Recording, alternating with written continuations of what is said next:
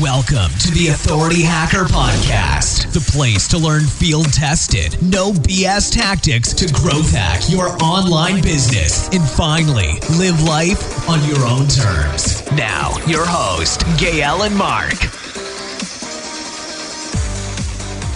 Hey guys, Mark here, and welcome to the Authority Hacker Podcast. As an infoproduct creator, piracy is a huge problem for us, or at least it used to be. About a year ago, we hired a company called Takedown Czar to help us protect against piracy of our courses on Authority Hacker. While of course you're never going to stop it 100%, it did make a huge difference for us. So today I'm going to be interviewing Al Evans, who's the CEO of Takedown Czar, and he's going to be telling us about how you can protect yourself from people stealing, copying, and even reselling your info products. Al works with really big guys like Perry Marshall, Andre Chaperone, Ryan Levesque, and Brian Dean, and of course ourselves. If you have an info product or course which you sell now, or if you're planning one in the future, then you absolutely won't want to miss today's show. The URL for the show is going to be authorityhacker.com/takedown podcast, all one word. And you can find more details, links, show notes, and place to leave a comment there if you have any thoughts. So without further ado, please welcome Al Evans. Hi, Al. Welcome to the podcast. Thanks for joining us today. Mark, pleasure to be here. Can you start quickly by introducing yourself and telling our listeners what it is exactly that you do?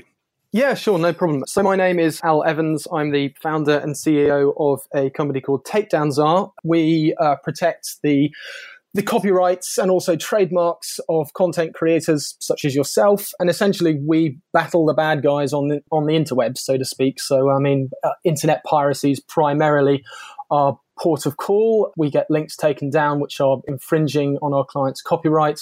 We enforce trademarks, and we do other creative things where clients ask us to do so. Essentially, we IP protection management services. I guess most of our listeners are probably somewhat familiar with piracy in the sense of, like music piracy and movie piracy, which I think everyone who uses the internet has come into contact with at some point or another. How specifically does this affect, site owners, info product creators? Is it a similar sort of thing that you do here, or? Well, the thing about piracy is that people assume that it's just a generic one-size-fits-all thing, so to speak. What we found over the years is that the forms piracy take differ dramatically from industry to industry. So the piracy which music creators experience is quite different from those which, say, producers of films and TV shows. And equally, when it comes to e-learning courses and the like, we've seen an entirely different type of piracy experience in that industry. Specifically, over the past, I used to say 18 months, but it's now a fair bit longer. The past 3 or 4 years, a cottage industry of what we describe as reseller sites has popped up. And you know these sites very well yourself, these sites, and they are growing by the day, by the month. They resell people's premium-based e-learning courses, so $2,000 course, $1,000 course, $5,000 course, $500 course. They're reselling them for substantial discounts. So we're talking, percentages aren't my strong point, but a $2,000 course being sold for $20. And obviously very attractive to a buyer who is looking to purchase your course or someone else's course. When faced with the choice of either paying $2,000 or $20, and the content is almost always exactly the same, you can be sure that most people, there are those honest people who the world relies on, but there are a lot of people who are going to spend $20. So, essentially, that's the primary feature at this moment in time of e-learning based piracy. Of course, we've got all the other types, which some people may or may not know: torrent sites, cyber lockers, streaming services. These are all different types of piracy, but certainly when it comes to e-learning course creators, reseller sites are the most problematic and the most corrosive to sales. Yeah, I think that was kind of how it came to our attention, is someone had bought our course and then ripped all of the videos and all of the text content and then had uploaded it to, I think it was Udemy or one of these platforms, and was selling it there, pretending to be us. And then someone had actually joined our Facebook group, or tried to join our Facebook group, and say, hey, why aren't you accepting me? I bought your course for $10 on Udemy. And it was like $1,000 course at the time. Yeah. So definitely a big financial, I guess, risk there. But do people who are buying resold courses or pirating courses, are they actually buyers in the first place? Or is there perhaps an argument that, these people would never have paid $1,000 for your course in the first place? It's a really good question. I mean, before all these sites came up, there was an argument to suggest that someone using a free download site may possibly not be a buyer because they're downloading it for free. But I mean, I suppose it's up to each and every person to make their own decision. But the way I look at it is that there is a buying mentality. There is someone who is to spend dollars on a certain product. And I think there's a key distinction between a buyer and a non-buyer.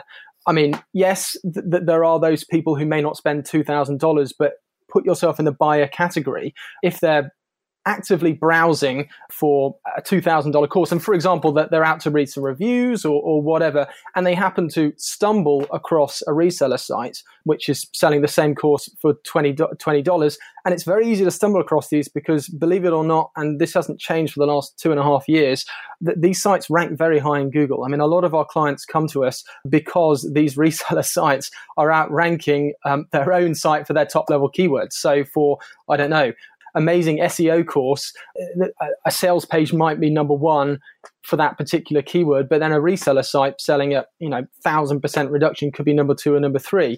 And yes, there will be those people who will only purchase the cheap one, but the feedback we've got anyway is that if someone happens to stumble across a cheaper link and they're faced with the decision as to whether they spend the larger or the smaller amount of money, a lot of people are going to spend the smaller amount of money. Yeah, I mean, that's exactly what happened to us. I think with Authority Hacker Pro, at one point, 4 of the 10 links on page 1 of Google, when you search for Authority Hacker Pro, were resellers or pirate links, which, I have no way to tell, but I can only assume that was significantly affecting our bottom line. I mean, just another thing, which is certainly happens, again, this has been a relatively new phenomenon, but these reseller sites have started to advertise. So we're seeing banner ads appearing on various forums. We haven't seen any Facebook or Google stuff yet, and I suspect that we probably won't because of all the all the checks in place. But certainly banner ads on various forums for VIP repositories of 2,000 premium-based courses being sold for a lifetime membership of $99. We're seeing those banner ads all over the place at the moment for umpteen reseller sites. So I mean, if they're advertising, they are clearly making money. Yeah, and I've certainly seen this a lot, where people even starting, like, as you said, like membership sites with just full of pirated content, basically. So, there's clearly a market for this. But that being the case, as a business owner, as a product owner, I mean, initially I was under the impression that, this is just a sort of cost of doing business.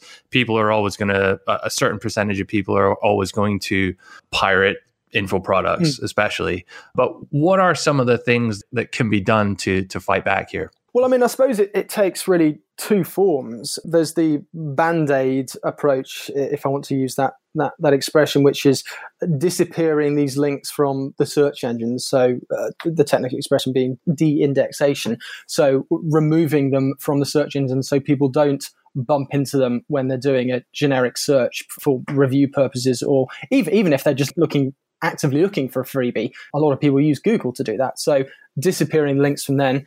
Like I said, a Band-Aid approach doesn't solve the problem. And then there's obviously the more permanent approach, which is to get the listings, links, infringements removed directly from the individual sites. How does one go about doing either of those? So, I mean, when it comes to the first process, de-indexation, I mean, we work with most of the search engines, certainly Google, Yahoo, Bing being the top 3. But if I was just to use Google as an example, because really the process is the same, it is essentially filling out a form on Google, listing out the infringements, providing a description as to why they're infringing, providing an example of work being, for example, your sales page or something to that effect, and then submitting those details to Google. And then there's a process after that, which you may want to ask about. But it is as simple, certainly when it comes to Google de-indexation, of submitting the links to Google. And is this a sort of automated process that they're putting it through? I mean, do they just take down anything that's requested, or do they actually have someone manually reviewing all of these requests? I've never been completely transparent as to exactly how they work, but I mean, after watching tens of millions of links go from us through them, and we have a pretty good idea as to how we think it works. There appears to be a blacklist of sites. How you qualify for the blacklist, how a site qualifies for the blacklist, is probably due to how many submissions are made for that site as an infringing site. Our impression is that once a site makes the blacklist, so Pirate Bay being probably the earliest example of a blacklisted site, anything which gets submitted to Google through the DMCA process from these pirate sites tends to get taken down automatically. And when I say automatically, we usually see an acceptance within a couple of minutes to a couple of hours, usually an hour or so. In terms of the actual removal from the Google index itself, it takes a little bit more time to propagate. But certainly, I would say that 60% of the submissions we make to Google, and that's just a guess really, but it's 60, 70% of the submissions we make to Google are taken down pretty quickly because they're on the blacklist. The rest of them do go for manual review. So there is a team of Google reviewers who will review and either accept or reject the submission. And one of the most interesting things for me when I first started looking into this was when you go through that process, when Google removes them, so to speak, from the index, they don't necessarily completely hide them. Like it's still findable, right? There's there's some links at the bottom of the page that say they've removed it. What's the purpose of that? It's one of the biggest fallacies of the DMCA takedown process. And yes, you're absolutely right. At the bottom of any search result where a link has been removed, they do have listings to what used to be the transparency report. I think is now the Lumens database. It does tend to change reasonably regularly, but essentially this is a repository in whatever form, but a repository of the takedown requests Google have received. So, and the reason they do it is, just as I said, it's transparency. They're looking to be as open and as transparent as possible. So they're saying to people, hey, everyone, here are the links which we have removed from the index. And they even include the actual notice which you send them. So, I mean, great. Love the transparency, love the openness of the company. But of course, there is a profound irony here that the links which have been removed are actually still freely available just by one click at the bottom of the search results. Not many people know this, but savvy pirates will search for it, not find anything, and then just go to the bottom of the page, and then they have essentially a second search engine, if you will, which is the transparency report. Yeah, I imagine some people probably go there first because that's where all the stuff they're actually looking for probably is. Yeah, I mean, like I said, it's a Band-Aid. I mean, Bing and Yahoo have slightly different approaches, although they're sort of in flux at the moment. But I mean, honestly speaking, let's be candid, who uses Bing or Yahoo? So, I mean, Google is sort of the king, as we all know, and Google's really the only thing which matters. Yeah. You mentioned briefly there the DMCA, that's Digital Millennium Copyright Act, if I'm not mistaken. Can you just explain briefly what that is and what the purpose of that law is? Yeah, of course. I mean, I should say, first off, I'm not a lawyer. I don't practice law. I don't claim to practice law. I don't pretend to practice law. It's quite important I say that up front. But essentially, the Act is the USA-based, and that's important, USA-based copyright legislation for digital products. It's a relatively arcane law now. It has been amended, but it was, I can't remember the exact date, but it was the 90s, late 90s, early 90s. I think it was mid 90s actually, when it first came into law. I mean, obviously since then, the internet landscape has changed quite significantly. And that, like I said, there was an amendment. I can't remember exactly when, but it is due a serious review, if you will, as is a lot of legislation, to be honest, as a side note. But it is essentially a means whereby rights holders can protect themselves within the United States of America. A lot of non-US people are still affected by this just because so many sites, have servers in the US or do business with the US and they want to comply with it. Certainly all the big, YouTubes and Googles and Facebooks and these kind of companies are keen to comply with it. If I'm not mistaken, I think it was originally pushed by the music industry as a way for them to quickly get stuff taken down without having to go through a lawsuit every time. But yeah, so I mean, just to go back to something you said earlier, you talked about de-indexing and getting stuff removed from Google. But we also mentioned that, well, if you do that, it's still technically there and people can still find it. So what's the steps beyond that can be taken? I mean, especially with people who are, making money and profiting from reselling our courses. Okay, so how does this apply in other countries if sites are hosted in the UK or somewhere else? So, yeah, I mean, that's the important point. It's not actually where you or someone else is doing business which matters. What matters is where an infringing site is hosted. It's slightly more complicated than that, but just to keep it as simple as possible, the hosting territory is the key. So if an infringing site, if a site which is infringing on your copyright is hosted in America and you happen to be a British business, you can use the DMCA, you can use the Digital Millennium Copyright Act to initiate or request or demand a takedown because the site is hosted in the USA. When a site is hosted in another country, then if you're being strict and to the letter about it, you should be using the copyright legislation for that particular country.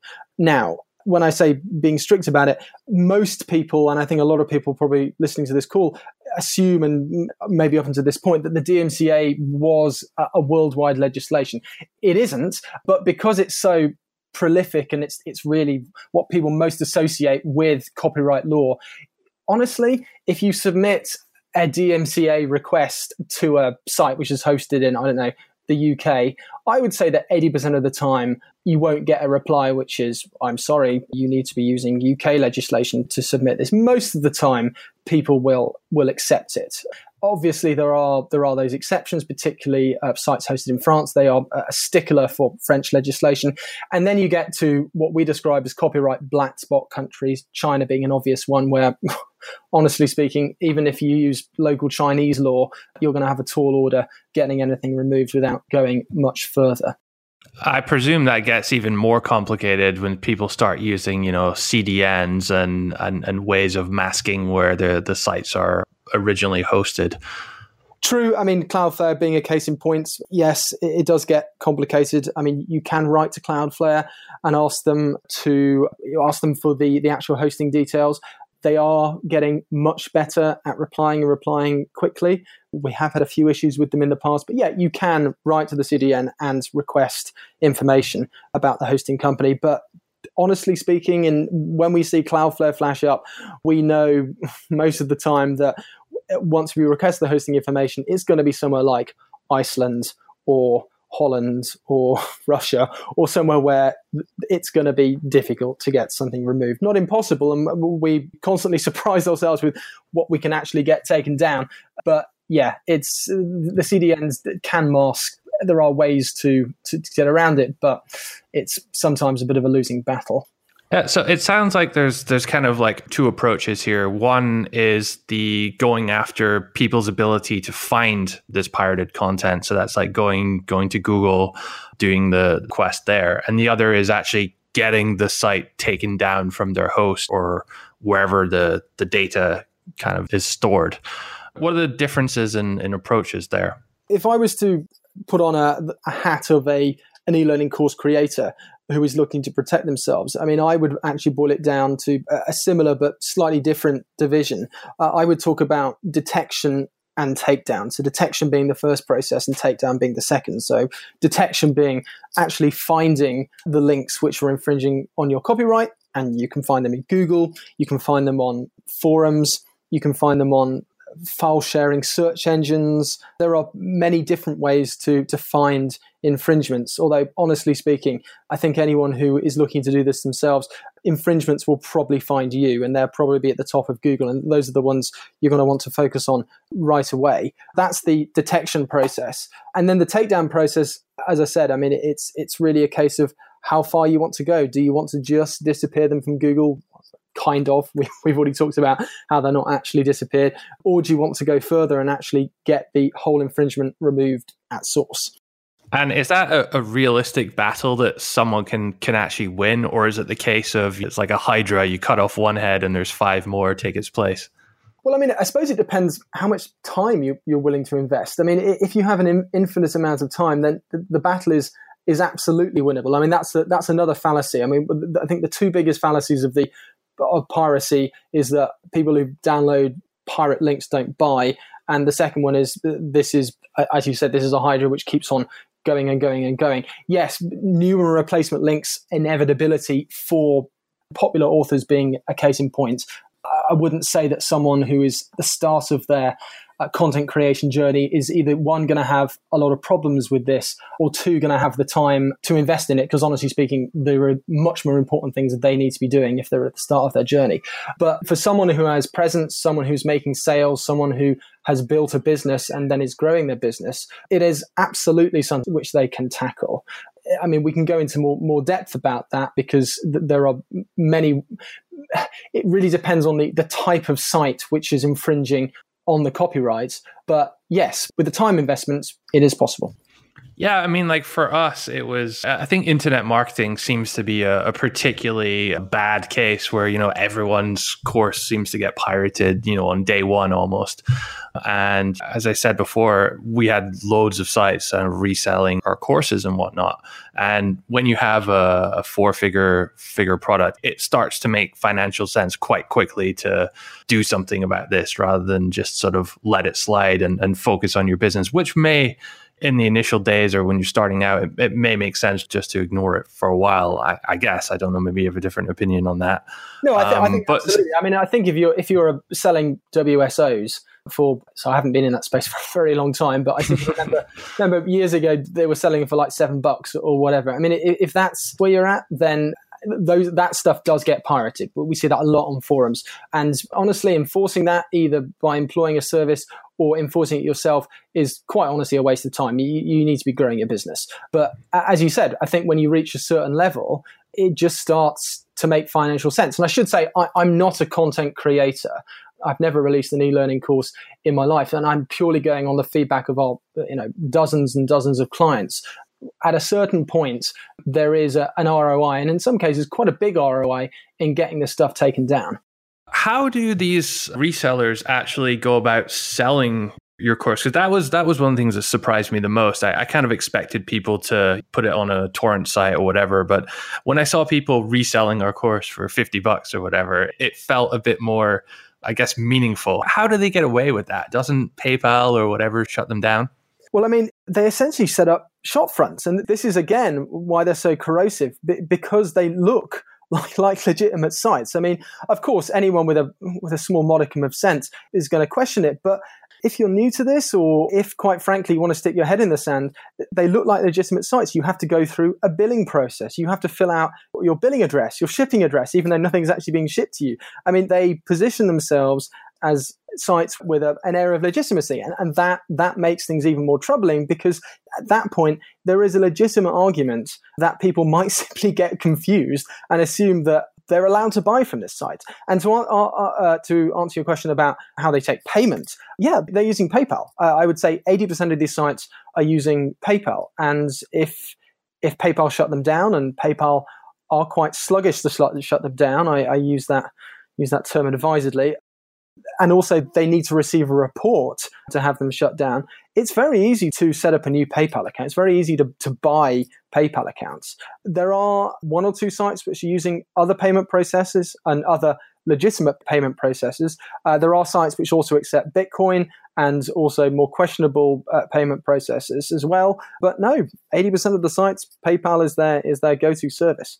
Has Bitcoin become an increasing kind of feature on there? I imagine a lot of people are interested in buying these kind of products with cryptocurrencies. Not as much as I would have expected, to be honest. I think it will become bigger in the future. But yeah, I was quite surprised over the last year not to see more of these sites start to accept Bitcoin. Yes, they do, but PayPal is still absolutely number one. And I would, again, I haven't got the figures to hand, but, I would say that less than 10% of today's count, I think, is 454 reseller sites in our database.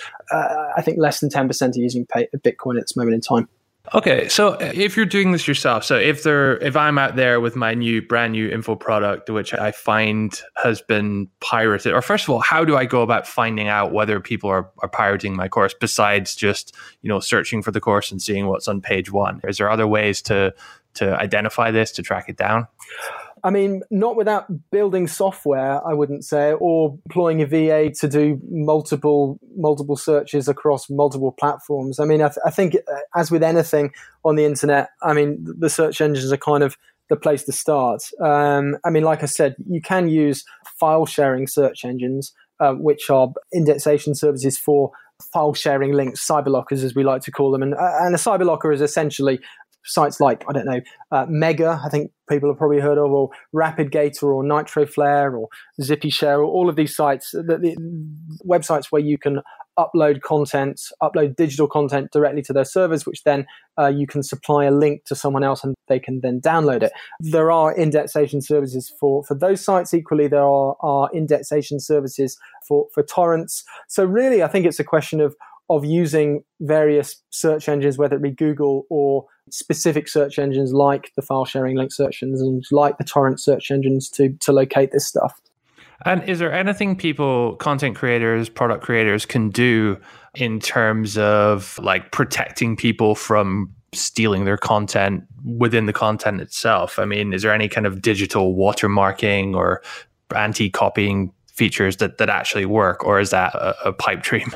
No, there are plenty of services out there. It's one of the most common questions we get from clients. Firstly, do you have a watermarking service, which we don't? And also, what would you recommend? Many people have tried them. Many A-list content creators have tried them, and all of them have thrown them out after a relatively short period of time. And the reason being is that it just creates such a massive barrier for entry for anyone buying. It starts to affect sales. I mean, if people can't download stuff to their own mobile devices or whatever to consume on the go, people are less likely to buy. If you've got sort of hoops, it's basically a question of just putting more hoops for people to jump through. And like I said, in the end, people just give up on them because they're just so complicated. I mean, I'm sure there are services out there which some people use and some people benefit from, and I think there's AdTrax Gold is a service which, again, back in the day was pretty good, and I think they're still up and running, and there are equivalents. But the feedback which we've got from our clients is that, quite simply, it just creates too much of a barrier for entry. Yeah, I remember looking at these a while back, and this is maybe a couple years ago, so it may have changed since then. But my kind of initial impression was that, yeah, this can maybe stop some or most piracy, but it's going to have such a negative effect on user experience that it'll probably increase your refund rate by the same that you would otherwise have saved, just because like the video providers or the video hosts in these situations especially, they're just nowhere near as good as industry leaders like Wistia or Vimeo. So yeah, I think that's probably. There are things which clients do use, thinking about it. I mean, just simple IP logs for loggings into membership sites, etc. That stuff is helpful, just to see if a logging is being shared around multiple people. Again, I'm sorry, I don't know the names of the software which people use, but certainly from a number of clients, they've fed back about that. And it's been very useful in tracking down, for example, group buy suppliers. So people who purchase a course from you, so make a legitimate purchase, but then go and pull that purchase by selling tickets to it, so to speak. So they've purchased a $2,000 course. They might offer, I don't know, again, maths, but they might offer 100 seats for a portion of that $2,000, and each person pays a certain amount. How honest they are with it is a separate matter, but they certainly tracking down those people, IP logs and so on and so forth have been quite helpful. I think actually we had a case with you a year or two ago with that. I might be mistaken, but yeah, we use MemberMouse to basically manage our access to our courses. And they have, I mean, first of all, I don't think they're the best membership software out there. All membership softwares have their inherent flaws, but something which they do quite well is tracking and logging. And you can actually sort of set whether, how everything is logged. And if an account's used by more than X number of IPs within a certain time, you can sort of send out warnings and cut off access if you think accounts being shared and stuff. But something which I'm sort of thinking about as well is more in terms of the actual structure of the course. So yes, I mean, we have the videos and we have text content, which, as we mentioned, is quite difficult to stop that being ripped, stop that being copied. But there are other elements to our courses now, such as the Facebook group, or we give away free consulting calls to some members. And those things which kind of create a lot of value in themselves are inherently you can't pirate them in the same way. And I've seen quite a few course creators making even bits of software, which, I mean, and there's one, I'm not going to mention the name, but there's one I remember particularly, it wasn't actually necessary to use the course to have this software, but perhaps I was thinking that maybe they created it in such a way that people felt like they had to use that in order to get the information in the course. And it was like an anti-piracy thing or something. I'm not sure, but I think it's worth mentioning that there are a few sort of options for people there to kind of at least dampen things a little bit versus just a raw video / text course. No, absolutely. I think a lot of people are using that because, as you said, you can't pirate community. I think what people do less well is that although they integrate these things into the product, it's about communicating to the buyer that these parts are fundamental to their experience and not just a happy add-on, which is a relatively difficult thing to do because the value is in the actual content. I'm sure there are examples out there of people doing this successfully, and I think when done successfully, when it's made abundantly clear in the sales letter that these things which cannot be duplicated are, fundamental to getting the most out of the course, I think that would be a really effective strategy. But I think it's about positioning, because I mean, just putting as a bonus at the end of the sales letter, oh, and by the way, there's a Facebook group. I mean, I don't think that's going to be enough. I really think it needs to be something which is more integral. Yeah, so I think that's where it comes into the kind of product creation when you're actually planning it. It's worth thinking about these things at that time as well. Okay, so how then does one actually go about handling this problem? I mean, what is it that you guys at Takedown Czar do, which is so much better than the individual can do in this situation? Well, I mean, if we're to compare ourselves to the individual and not other services, I mean, this is our 100% our focus. This is what we do day in, day out. So that's the first point. I mean, we have no other goal as a business as apart from protecting people's copyright from infringements. So, I mean, we've spent the best part of 5-6 years building a software platform which caters for this. I mean, I don't know how many millions of lines of code my development partner has written, and the other people which we've taken on in the last 2 or 3 years. But I mean, it's an absolute beast. So we're able to, one, dedicate 100% of our time to it. Two, we're able to do it at scale. So I talked about locate the detection part, and we'll talk about takedown in a second, but the detection part, we are able to run multiple scans on multiple platforms to multiple depths. So we are able to search for authority hacker as a single keyword on Google, Yahoo, Bing to a depth of infinity. So if so what I mean by that is if the search results keep on going to page 100, our software goes that far, and it's able to do it very quickly. And then it's able to search for, in your case, I think we've got like 3,000 other keyword modifiers, so suffixes and prefixes, which are buyer-based, which are pirate-based. So we're searching for authority hacker buy, authority hacker reviews, and then we'll be searching for authority hacker torrent or authority hacker free download or whatever. We're doing all these searches over all the search engines, over multiple forums. So we're logging into dozens of forums and doing these searches. We're using different indexation services, such as those I talked about before. So like I said, we're able to do it massively at scale. And then when it comes down to the takedown process, which I think would be useful to talk about in more depth from a user perspective, we're not able to process infringements in bulk, but we've also developed systems over the years to get removed those infringements which are nigh on impossible to remove. I'm talking about infringements which are a site owner who lives in Vietnam, who hosts his site in Iceland. And realistically, the only way which you really should be able to get that removed is a local court order in Iceland, which will cost you tens of thousands of dollars as a minimum with no guarantee of success, or a legal case against the individual in Vietnam, which is the same process. But then, of course, you've got to find out who the guy actually is as well. So you've got that process as well. We, like I said, we're not lawyers. We don't claim to be lawyers, but we are able to get these nigh on impossible infringements removed for a relatively low dollar cost, and our success rate's pretty good. Certainly when we break it down to resellers, 2017, we were way into the 90% of successful removals, and that includes sites hosted in copyright black spots. Without sort of sharing your trade secrets on exactly how you do that, can you give us an idea as to what you're doing there to make that happen? Well, I mean, we start from the basis that the result is the only thing which counts and work back from there. I mean, the infringement removal is where we start from. And then we find a strategy in order to achieve that. And it can take many, many forms. I mean, it can be as simple as writing to the site directly and asking them to remove it. And sometimes they do. Most of the time they don't, but sometimes they do. It can be threatening to block their payment processes. And sometimes that works and sometimes it doesn't. Then we might need to get more creative and find out who the site owner is. And obviously most of these guys are pretty smart. They've hidden their who is information or provided bogus information. So it's about using online cyber investigative tactics to get stuff removed, and then it gets a little tricky and technical. And of course, we always want to stay in the bounds of the law, so we're certainly not hacking anyone or anything like that. And then also, it's really a question of using leverage in whatever form.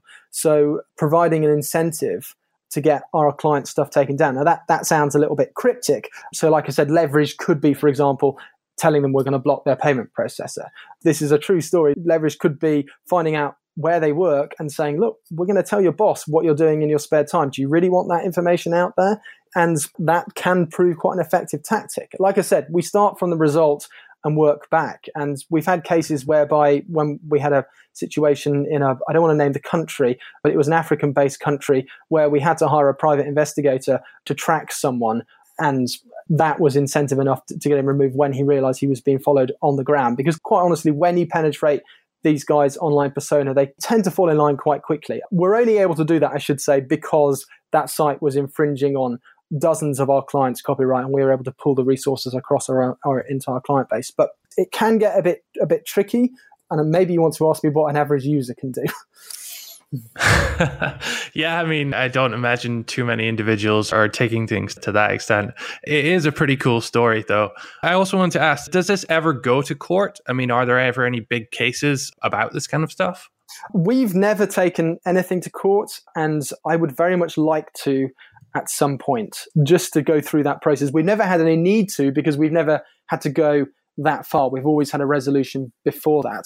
In terms of whether other people take stuff to court, absolutely. Yeah, I mean, the FBI have been involved in several large takedowns over the years. I think there was Kick-Ass Torrents. I think I might be getting that slightly wrong, but there was certainly a torrent site a couple of years ago which was taken down by the FBI. Yeah, absolutely. I mean, the music industry have been civil suits or lawsuits all over the place. The porn industry are very litigious when it comes to this type of stuff. When it comes to e-learning course creators, we do have one client who has gone the legal route before, and they haven't said too much about that. I don't think it was massive success. I don't think many e-learning course creators go that route because it's so expensive. I think you really have to be a whale like a movie studio or the music industry or a record label to go that route. Yeah, I heard stories about the music industry or the film industry. I forget which one it was. They were actually going after people who were downloading the content from various torrent sites. And I think in Germany, especially, like a lot of people were getting €500 fines for downloading TV series and that kind of thing. Is that just because they have so much clout and they're sort of looking to set an example there as a sort of deterrence measure? Honestly speaking, I think they're using it as a revenue stream. There are companies out there whose business model it is to scrape the IPs of people torrenting and then send them a threatening letter saying, we'll either take you to court or you need to pay $50 or whatever. Like I said, so there is an industry there which services it. Yeah, I think there is some deterrent.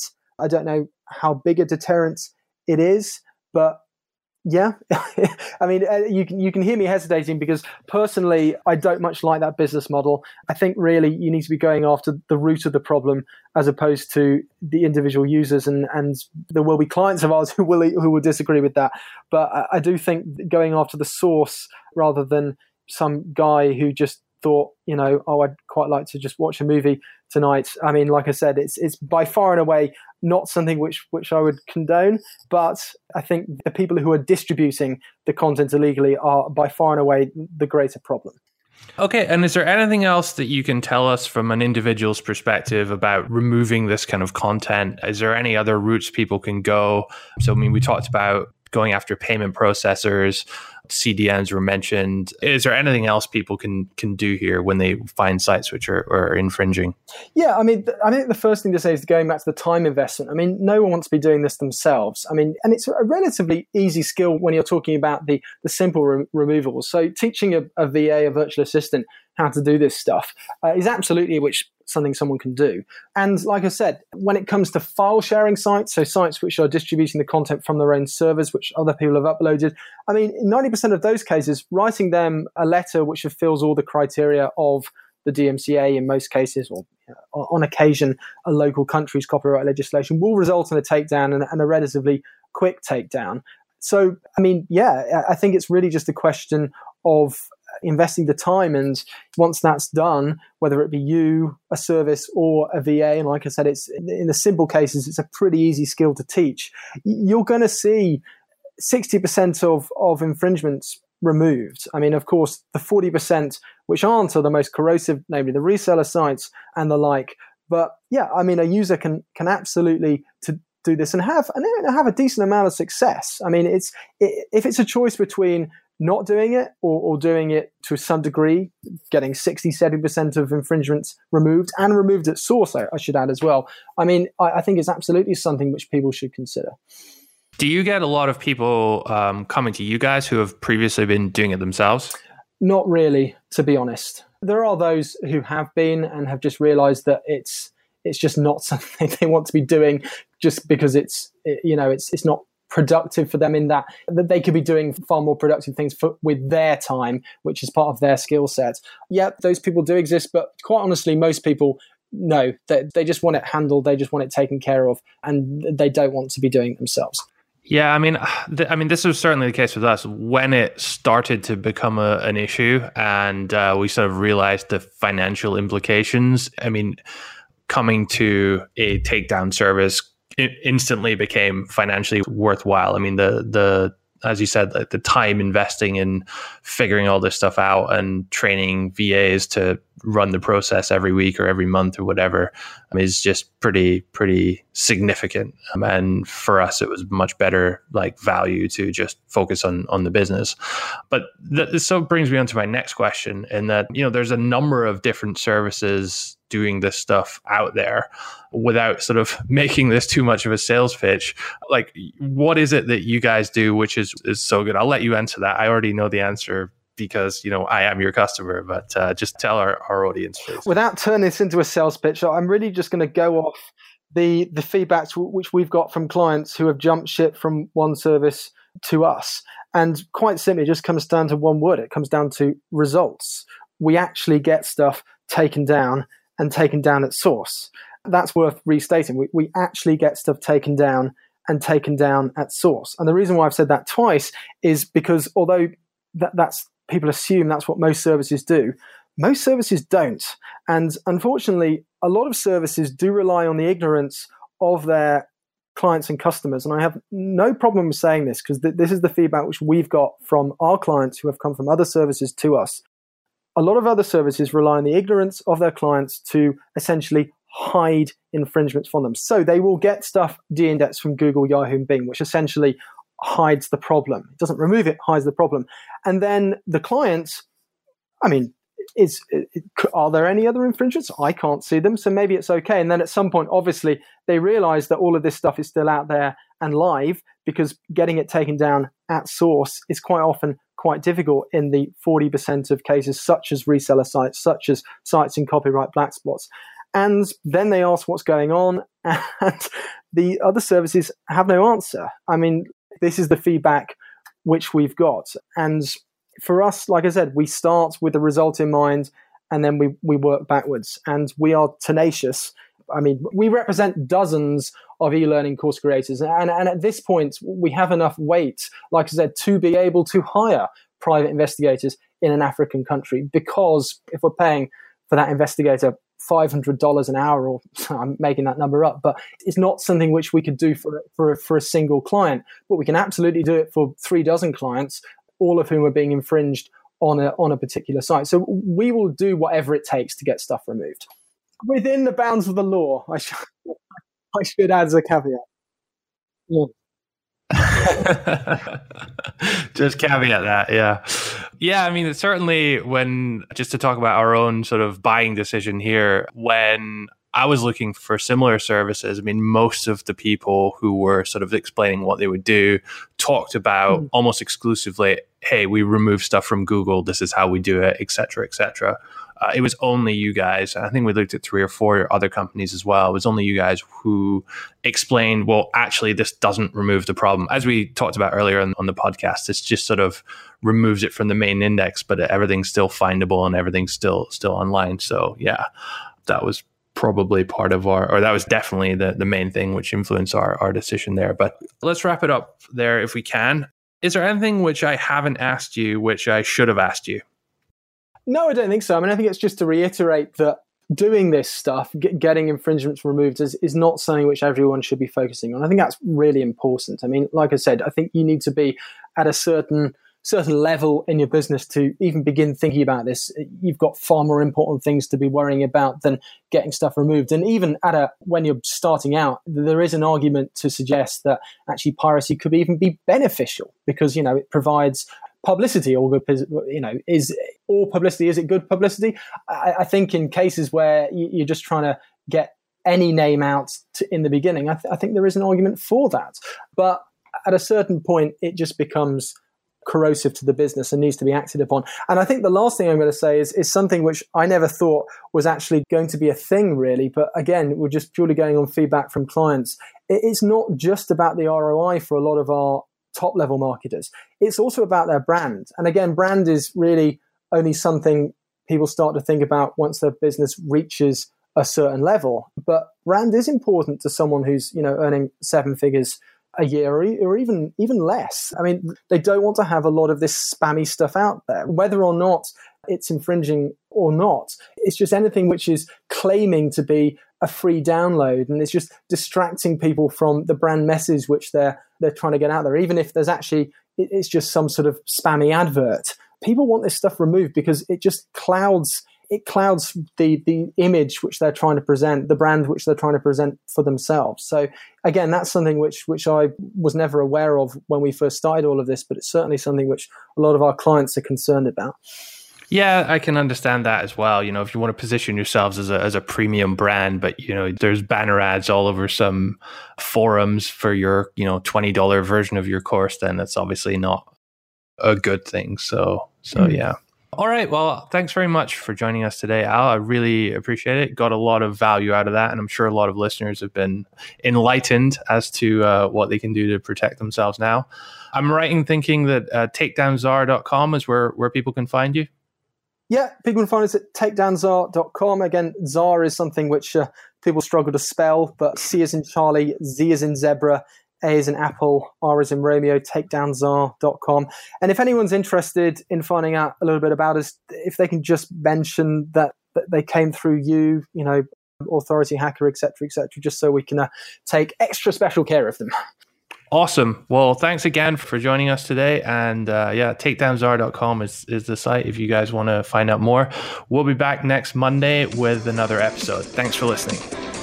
Thanks for listening to the Authority Hacker Podcast. If you enjoyed this show, don't forget to rate us on iTunes and send us a screenshot on authorityhacker.com/bonus to claim your free premium Authority Hacker training.